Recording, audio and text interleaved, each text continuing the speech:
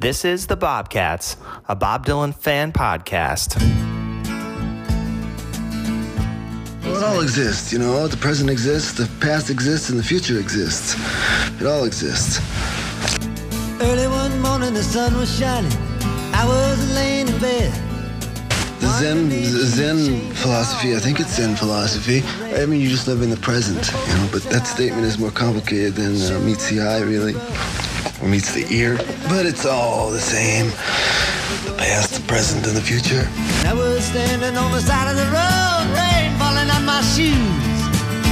Heading up for the East Coast, Lord knows I paid some dues. Getting through, tangled up in blue. Hello again, everybody, and welcome back to The Bobcats, the podcast where I get to know other Bob Dylan fans and talk to them about, you guessed it, Bob Dylan. I'm your host, Matt Steichen. Today's guest is a true Renaissance man. He's an author, an artist, a historian, a self-titled creative person, a big Bob Dylan fan, and he does it all while maintaining an outstanding blog called Newman's Territory. Today's guest is Ed Newman. Hey, Ed, how you doing? Doing just great. Thank you, Matt. So your hair's a lot longer than the last time I saw you. You look like you've been in quarantine, chopping wood maybe a little bit. Feeding the geese, yes. Shoveling snow, chipping ice. The second vaccine is tomorrow, so then I'll get a haircut next week. Great. It was fun. Yeah, you look like a rugged man of the North Country, so that's great. I feel like it sometimes. Pete Seeger died chopping wood, so I'm kind of planning to emulate him a little bit in that regard. Well, let's make it past that. So let me tell people where I know you from. First of all, anybody who's followed Bob Dylan online over the last 20 years, as that medium has grown, is following what's going on Expecting Rain, and for a while now, you've had your blog Newman's Territory, which is at pioneerproductions.blogspot.com, and the subhead on that great blog is Arts, Culture, and Other Life Obsessions. It's always been a blog that I've really enjoyed reading. It's really well written, and it's got a lot of great Bob Dylan content. So what's the story behind you starting that blog? Well, as you know, social media came along after the internet phase one was developing. I've been involved with the internet since 1994, actually earlier than the World Wide Web. And because of my job in marketing and advertising with the two companies I was with, I took a class about the internet. And when social media came along, I started trying all the different platforms just to see if they would have value for the company I worked for. And so I would try it first before recommending it at work. I fell in love with blogging immediately. I had been journaling for over 30 years every morning before I went to work. And then I started journaling publicly, basically, on my blog, Newman's Territory. It's very much Minnesota focused and Dylan focused, and that's perfect for me. When I first met you, it was actually 3 years ago in person, and I was familiar with who you were before we actually met because of the blog. And when we met was actually at the More Blood, More Tracks filming of the episode for Paul Metz's Wall of Power TV show. And there was only a few of us there for the recording of that television show. And you were there, and you had a pencil and a notepad, and you were documenting everything. And usually that's my role. So when I see somebody else doing that, I can tell, this is going to be my kind of guy. Of course, I found out later we had all sorts of mutual friends in the Minnesota Bob Dylan community. So an event like that, it combines history, Bob Dylan, art, and culture. So that's sort of the perfect combination of things all coming into play for your blog. So when I was a newspaper writer all those years, I always thought like documenting those sort of things and celebrating history was something that I thought was pretty important. So are those kind of your motivations too for your blog, or what drives you to be so dedicated to it? Yes, that's certainly one of the motivations. I think that a lot of us have passions too and enjoy sharing our interests. And through the internet, well, as you know, in your personal life, you have some things you love, but not everybody else around you loves them. But then when you go online and you discover that there's a whole universe of people that share your passion. And I'll give one example. So I had a website. I started my website in 95. And when I saw Dylan the first time in 98 here at the Deck, I wrote a long review of that concert. Well, then about 5 or 6 years later, I was Googled to find my review, and instead I found my review was on Bill Pagel's Bob Links website. And, he had absconds everything that anybody has written about Dylan and any concert. And so then up here, we had John Bushy had a radio show for 26, 27 years, Highway 61 Revisited. And I was in love with the show, being a Dylan fan. And every Saturday night I would paint as an artist in my studio while listening to John's show. As it turns out, then through the show, I discovered all these local Dylan fans. And then the bigger Dylan universe, of course, that you didn't know about. And so I'm not sure what the question was already, because I veered into what made me passionate about sharing Dylan stories on my blog, I guess. Yeah, that's kind of what it was. And I had the same experience when the internet kind of became part of fan culture, that I very much grew up in isolation in a small town, and I was the only person I knew that listened to Bob Dylan. And then once all these online avenues came into play, all of a sudden you could read things about Bob Dylan, listen to Bob Dylan, and talk to other people about Bob Dylan. And that was, a mind-blowing experience at the time. I'm sure young people now are very used to the idea that there are online communities of like-minded people. And back then we were all at the same time kind of thrown into that. And it's a really interesting now, 20 years on, that it's a very common thing. Yeah, that's absolutely one beautiful part about social media or the internet. And so that it's not all darkness with a lot of things that we know about too. I'm not from Duluth originally. I grew up in Cleveland and New Jersey, and I've been a Dylan fan ever since I moved to Jersey. But when we came to Duluth in 86, the amazing thing for me was the front page of the paper had a story. There were some people that wanted to name a street Bob Dylan Way, and the city council opposed it. Now, I thought that was crazy, and I watched in the paper, and this went on for 10 years, and it went on for 20 years before they got Bob Dylan Way up here. The surprise for me is that lack of embrace, although it's because of the Dylan Fest events and because of John Bushy's show, Highway 61 Revisited, there's a lot more awareness and appreciation for what Dylan really did. And he's worthy, more than worthy, of having a few streets named after him.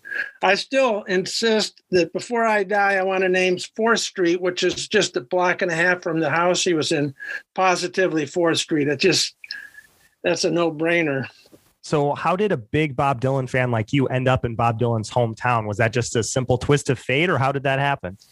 Yeah, that was a twist of fate. I met my wife, and she's from Duluth, and I think half the people here in Duluth met somebody from Duluth who we ended up here.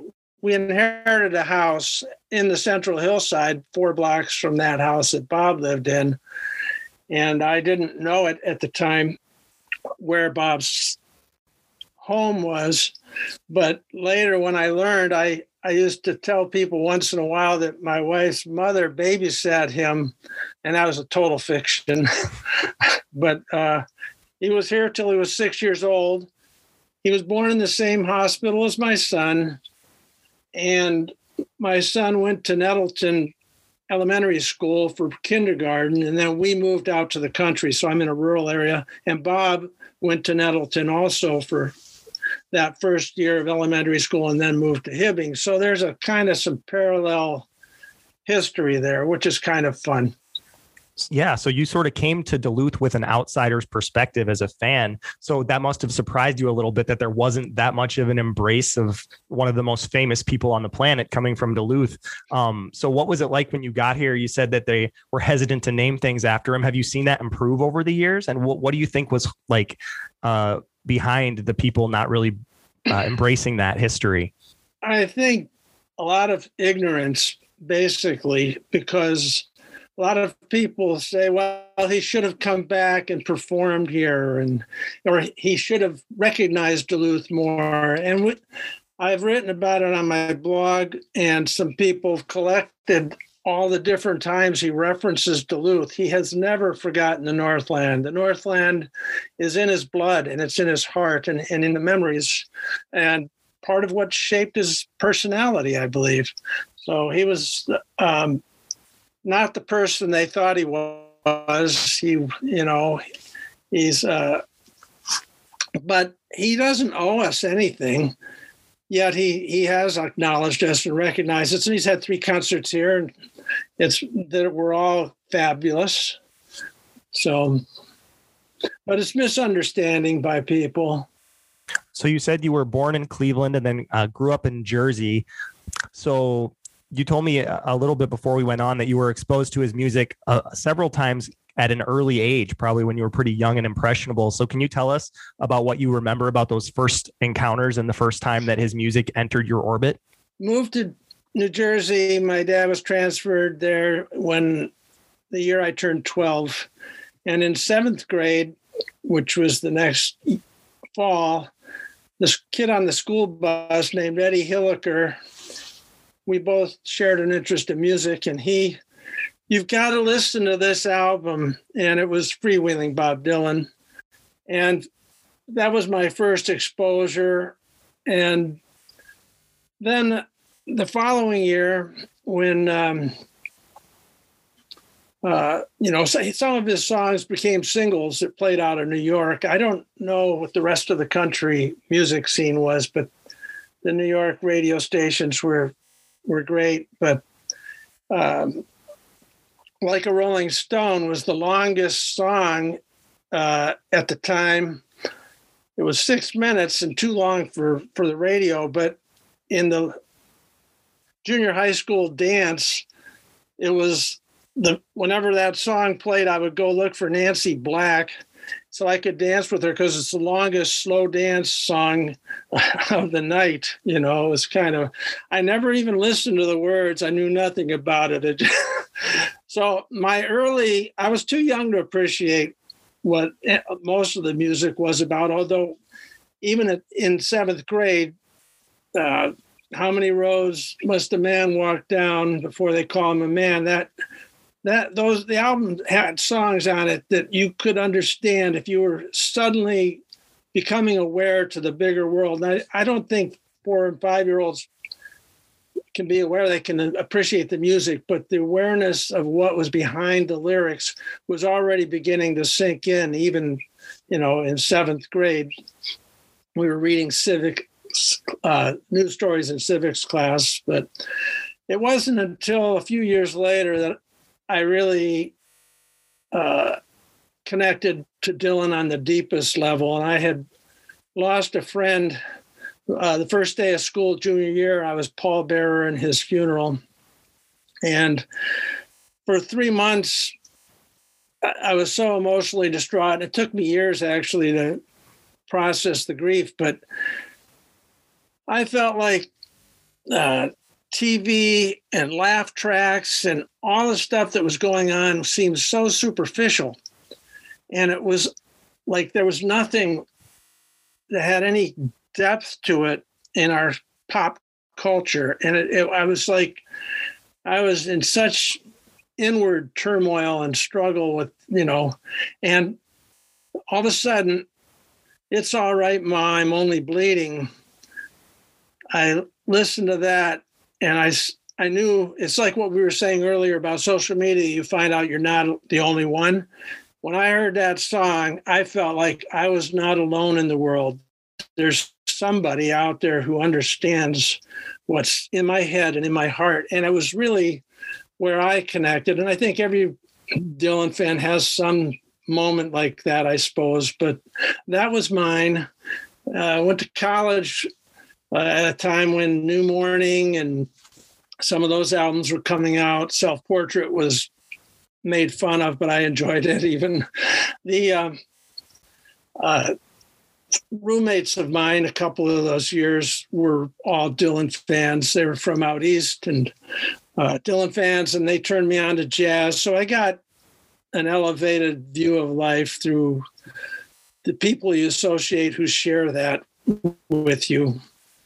Yeah, I think one aspect of Dylan's art that's interesting is that he brings a lot of defiance and individualism into a more palatable medium. Like you wouldn't expect to hear propaganda all is phony or advertising signs they con you or fake morals and salt and stare. That stuff doesn't show up on pop records very often. So if you're just an average kid that's not reading beat poetry and not reading, old poetry volumes, you're not going to run into those kind of ideas. I had kind of the same experience when I heard Bringing It All Back Home for the first time. I guess the idea that his albums, that trilogy of albums kind of leads up to Blonde on Blonde being his seminal achievement. I always thought that Bringing It All Back Home, as far as at least what was on the page artistically, was his greatest achievement. The side 2 of Bringing It All Back Home, It's All Right Ma, Gates of Eden, and Mr. Tambourine Man. Absolutely. But that trilogy cemented his importance as an artist, for sure. We've talked about this, used to talk about it with the late John Bushy, that essentially Dylan came out of the folk background, which was more cerebral. So the folk music was justice and consciousness and social awareness, and the pop culture was, I want to hold your hand, she loves you, yeah. I mean, those were two different worlds. And Dylan, by entering into this other world, elevated it so that afterwards, all of what happened in the second half of the 60s in the music scene was definitely and directly came out of what Dylan had done with those 3 albums. Yeah, so you were starting to say that you kind of measured your life a little bit by the different albums as they were coming out. So how did that play out for you? He's got the album Together Through Life, and I think a lot of his fans feel like we're together through life with him and his music. So what's that look like for you? Well, I'll start by mentioning Together with Life. You can measure your life actually by the Dylan albums, what you were doing at each part of your life. And Together Through Life came out when I was installing an art show of artwork that I had produced to illustrate my blog down in West End here in Duluth. And for the 2 days that I was setting up that show, 2 or 3 days, that's all I played over and over was that album. And I fell in love with it for sure. When I finished college, my life bottomed out and I went through a different phase in my life. And that led me into a more spiritual searching and became a Christian. And then I ended up going to Bible school in 76. And so I wasn't on the same path at the same time, but while I was in Bible school, and I've been a harmonica player, by the way, since freshman year in college. And so when I was in Bible school, and Bob came out with Slow Train Coming, a friend of mine came over and we were like, he was calling him Brother Bob, he'd become part of the Christian family now. And so that was an exciting thing for some people. And it was a huge turnoff for others. My brother saw Dylan in Philadelphia during that 3-year period. And he was in the 4th row, and the 3rd row was all drunks basically cussing him out and shouting and being angry that he wasn't playing what they wanted to hear. But you got to admit, there was some great music on those. All three of those albums have a lot of fabulous songs. And then when I finished Bible school, went to Mexico, worked at an orphanage for a year, and then Infidels came out. This transition, some people thought he was abandoning what he'd become, but I felt like I understood exactly what was going on, because like Bob, back in the 60s, I had a spiritual component. We all are on a different path, but I believe a lot of people really are aware that they're on a spiritual quest. And,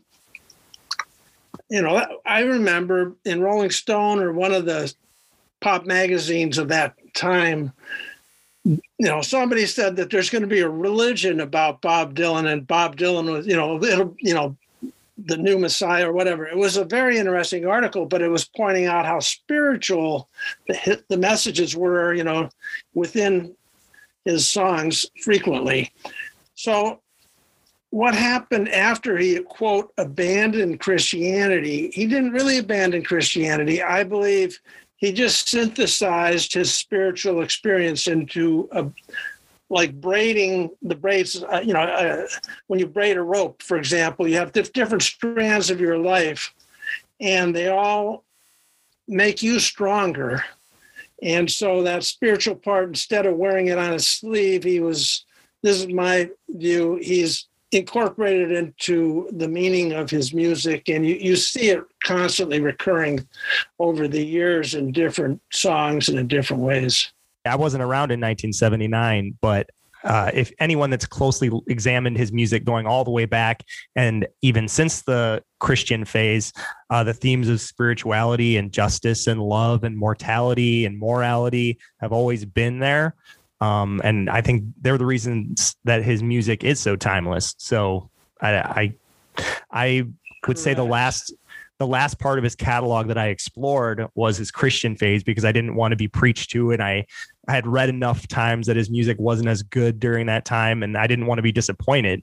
But when I did finally listen to it, it's just wonderful, and it's so passionate. And even though I'm not religious, it really moves me anyway. And when Bob decides he's going to go in a certain direction, he goes into it 100%. And I really admire that about his art. So, well, to just carry on with this thought, I think Oh Mercy is such a fabulous album because it does the synthesis that I was mentioning.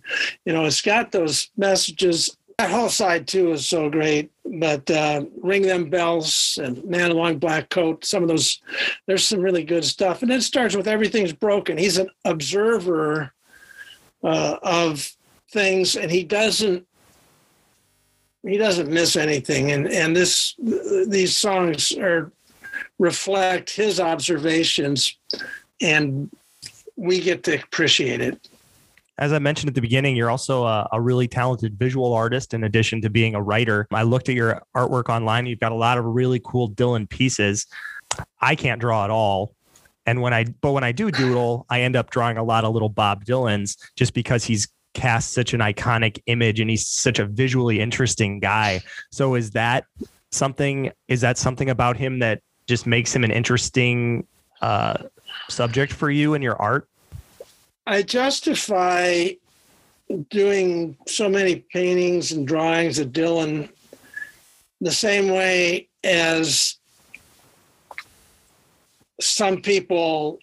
Okay, let's say Van Gogh did 34 self-portraits, and they were all in different phases of his life. They all were capturing different moods by the colors and the shade.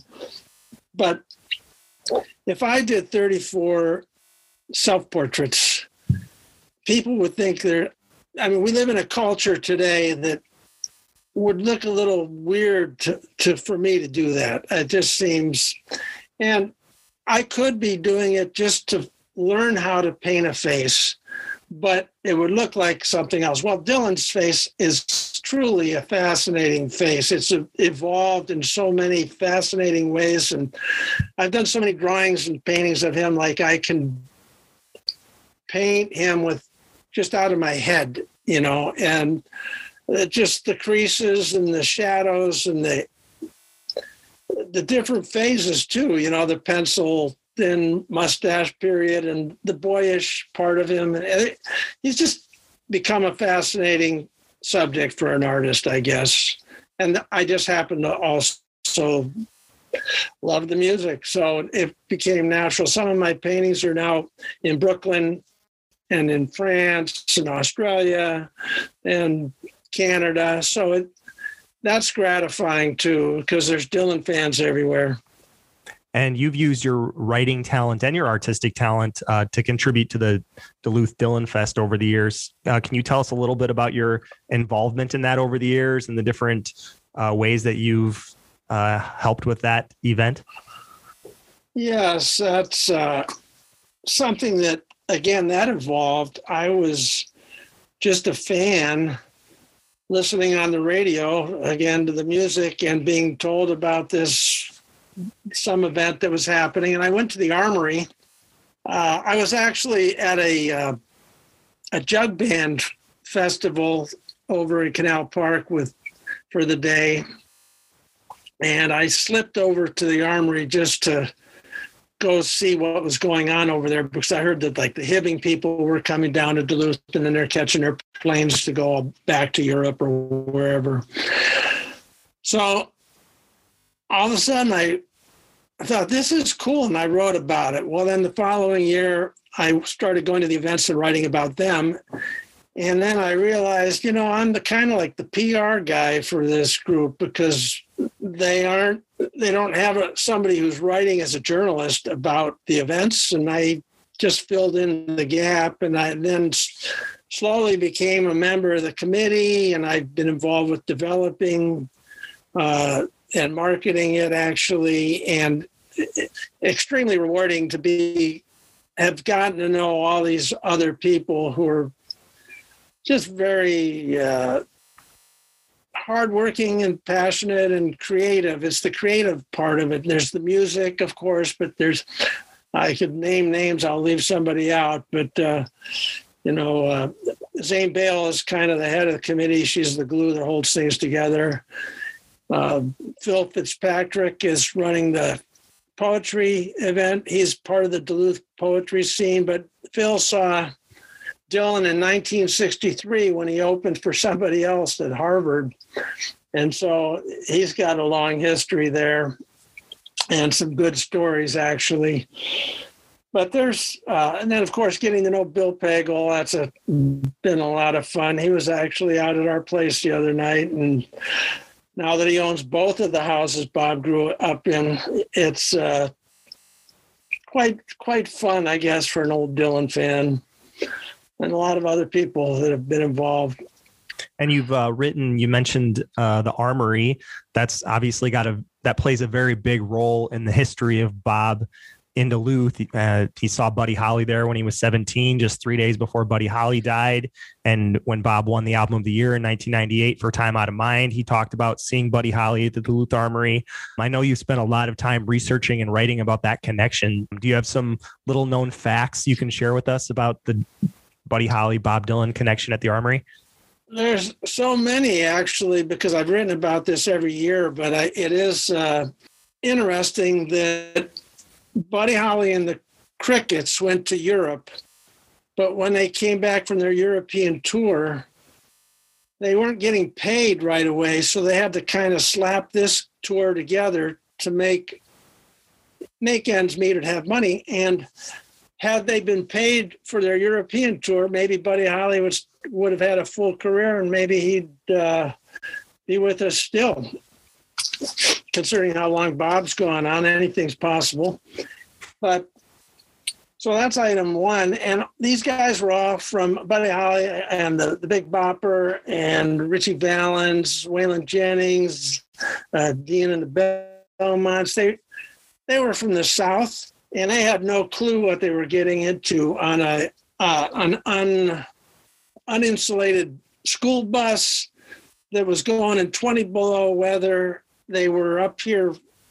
It was 20 below wind chill that night that they were at the Armory.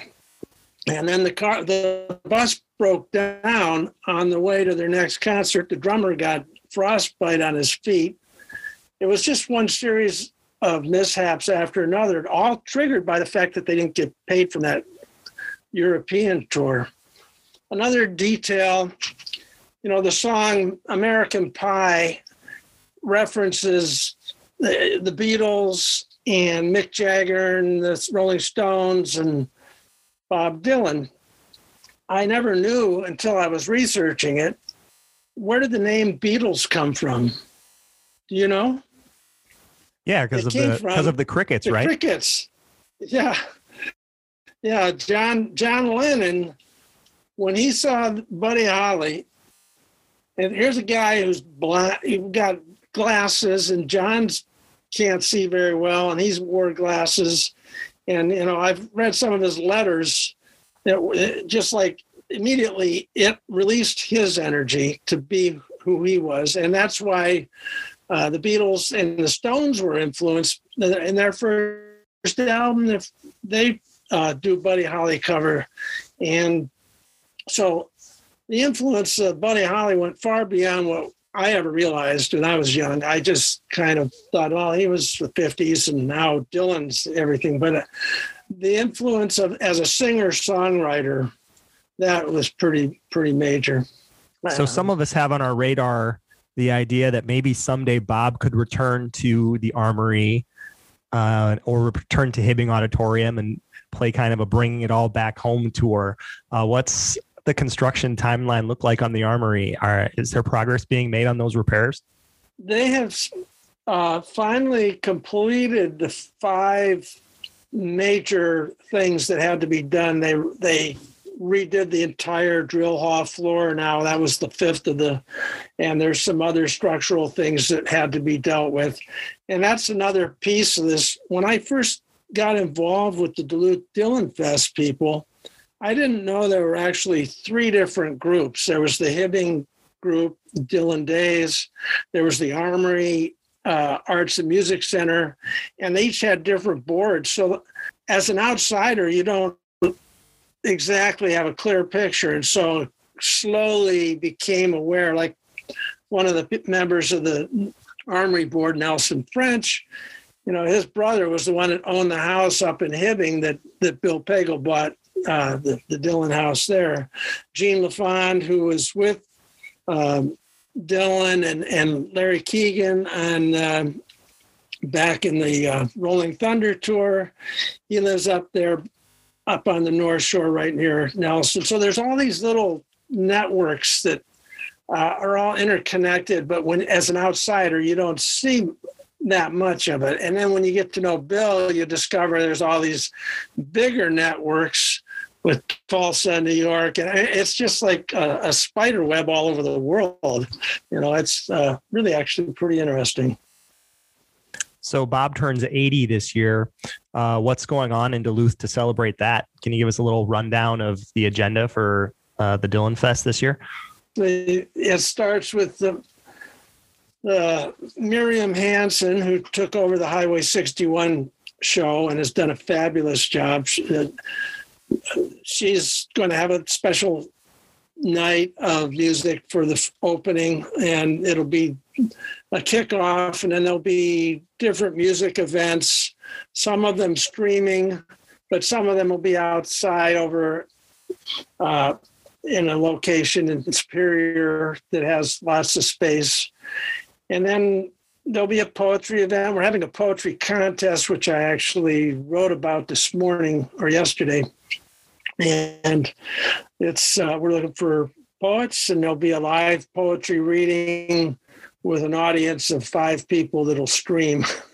It's actually, I have to say I'm heartsick that we can't do it all the way it's always been, where people fly in from all over the world and we share in person. But you never know.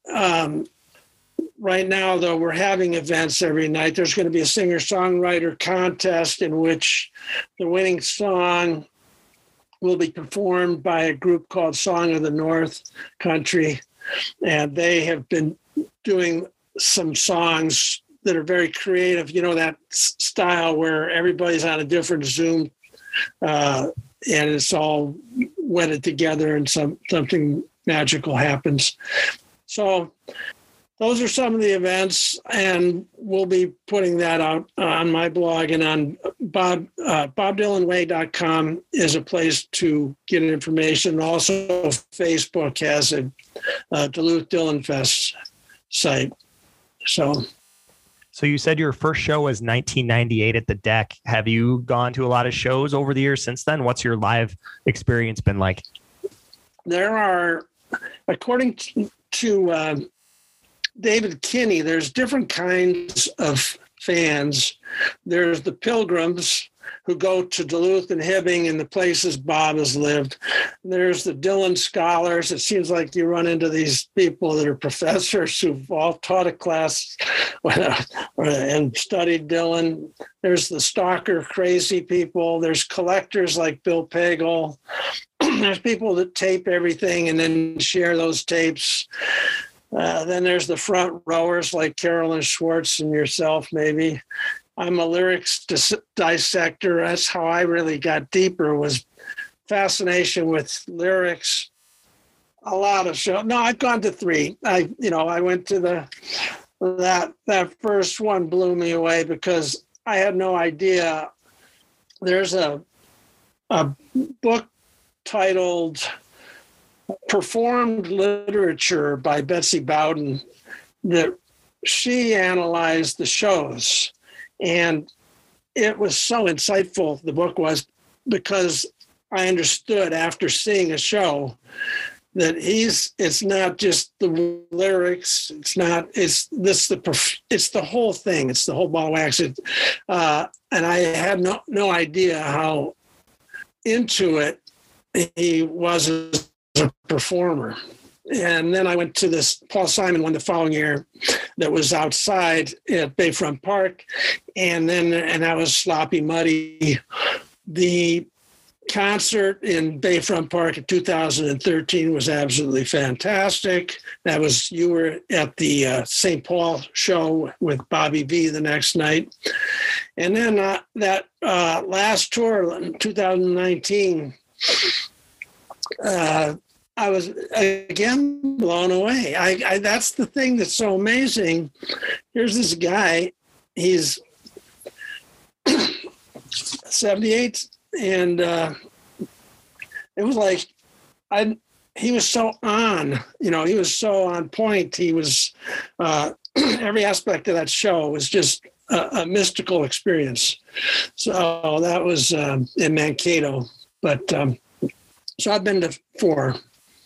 Yeah, we were in about the 20th row for that show and had no intention of standing the entire show, but it was really amazing that as the songs went on and on, nobody sat down, and there was just this communal feel, like the whole audience was just so excited to uplift Bob and the band and embrace him. He hadn't been back in a few years and he was in Minnesota, and there was so much camaraderie and feeling of community. And I feel that with people that like Bob Dylan and love Bob Dylan anyway. So it's as close as I get to a spiritual experience when I'm, 30 feet from Bob Dylan and I'm with thousands of other people that appreciate what's happening. And like you said, it's so much more than the songs. He breathes life into them theatrically in a way that's really underappreciated. So that's an element of it that really speaks to me too. I totally agree that, when he was just like the energy coming out of him. It was unbelievable for 2 hours straight. So you said there's the different types of fans, and what speaks to you most is kind of the lyrics on paper. Well, the lyric dissectors is one of the chapters of David Kinney's book, The Dylanologists, which actually begins by talking about Bill Pagel. Did you read that book? No, I was meaning to buy it. No, I read some segments from it, but I haven't read the whole thing. It's worthwhile. He actually is a Pulitzer Prize winning journalist who came up for Hibbing, Dylan, the Dylan days up there, and there was a Grammy show of photography, and it was a pretty big deal. But Kinney pretended he didn't know who Bill Pagel was. And he asked Bill if he was driving back to the cities, to Duluth. And so Bill said, yeah. And so then he let him get in the car. And Bill is a shy person who's not like ready to put himself out there. So he didn't know what to do. He had this journalist for 90 minutes. He had to keep going or else put this guy out on the side of the highway when he started asking questions. It was an interesting story. Bill's very humorous too. He's quite an interesting guy. Yeah, I mean, that's meeting the different interesting characters in the universe of Bob Dylan fans is kind of the premise of this entire show. So I've appreciated Bill and his quietness, and you with your journalistic abilities and the great stories you've shared over the years. So thanks so much for your work on the blog over the years. I've really enjoyed it. So one time I was with Bill and John Bushy at a pizza place, and I never said a word because I wished I could memorize every word they were saying because they were talking shop. It was that's when I realized what a privilege it is to be in Duluth, I guess, being part of these circles. I'm just a guy who's a fan, really. Well, that's why we're here on the Bobcats. So thanks, Ed, for taking the time to talk to me today. It's been a real treat. Thank you, Matt. You can find Ed's blog, his artwork, and links to his books on his Anyman's Territory blog at pioneerproductions.blogspot.com. You can find back episodes of this podcast on Anchor, Apple Podcasts, and Spotify. Once again, thank you for listening, and be sure to join us next time for another episode of the Bobcats.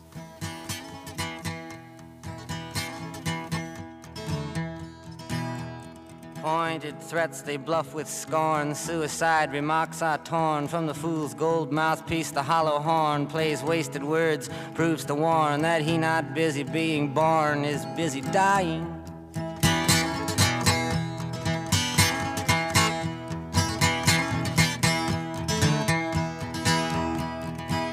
Temptation's page flies out the door. You follow, find yourself at war. Watch waterfalls of pity roar. You feel to moan, but unlike before, you discover that you just be one more person crying.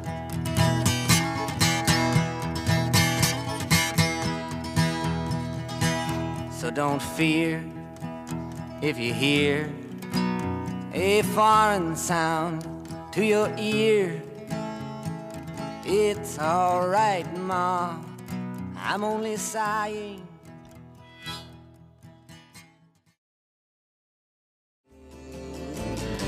In the air,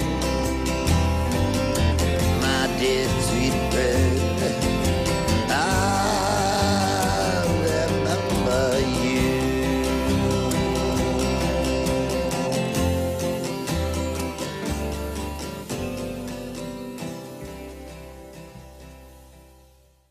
Is there anything in addition to your songs that you want to say to people? Good luck. Good. You don't say that in your songs. Oh, yes, I do. Every song tails off with good luck. I hope you make it.